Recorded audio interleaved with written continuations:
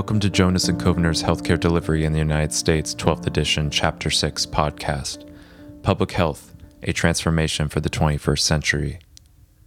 This chapter was written by Dr. Laura C. Levitan, Dr. Paul L. Kahnert, and Catherine E. Wurr.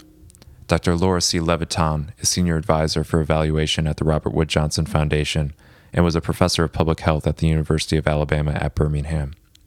Paul L. Kahnert, a pediatric nurse practitioner and Doctor of Nursing Practice, is Associate Vice President of Robert Wood Johnson Foundation and was a founder and later CEO of Community Response, Inc. Catherine E. Wurr is Senior Program Officer at the Robert Wood Johnson Foundation, who focuses on nurturing early childhood development and health across the lifespan. What would you guess was the most lethal event of the 20th century? Was it World War I, which claimed about 17 million lives? Or perhaps World War II, with an even higher death toll of 60 million? In fact, the deadliest occurrence of the 20th century was very likely the pandemic of Spanish flu that occurred in 3 waves just after the First World War. This worldwide public health disaster may have been responsible for as many deaths as both world wars combined. 500 million people were infected, which is more than a quarter of the world's population at the time, and somewhere between 50 and 100 million people died.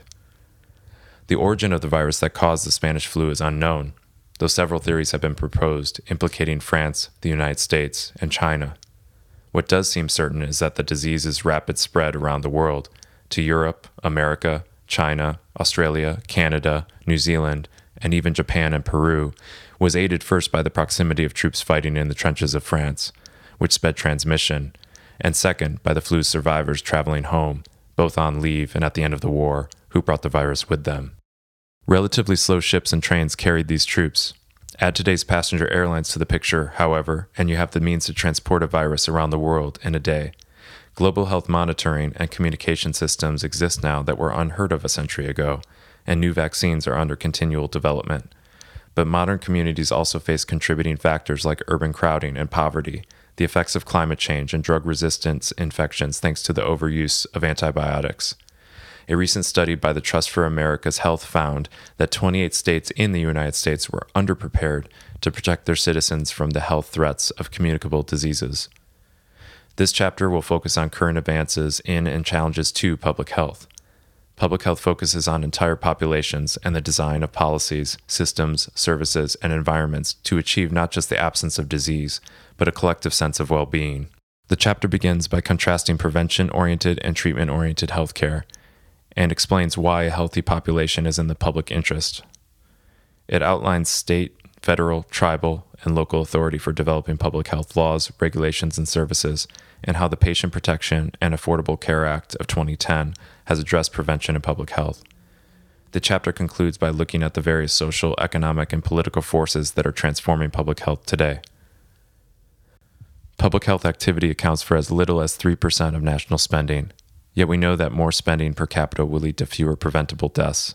Healthcare professionals increasingly recognize that the industry needs to adopt a more coherent and comprehensive approach than the diffusion of responsibility that currently characterizes the practice of public health.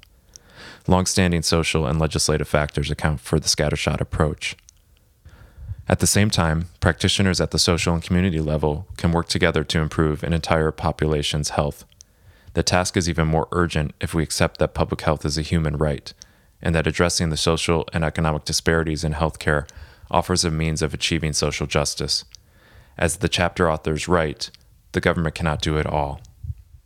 To learn more about the Spanish flu pandemic of 1918 and 1919, read A Deadly Touch of Flu in The Economist of September 29, 2018.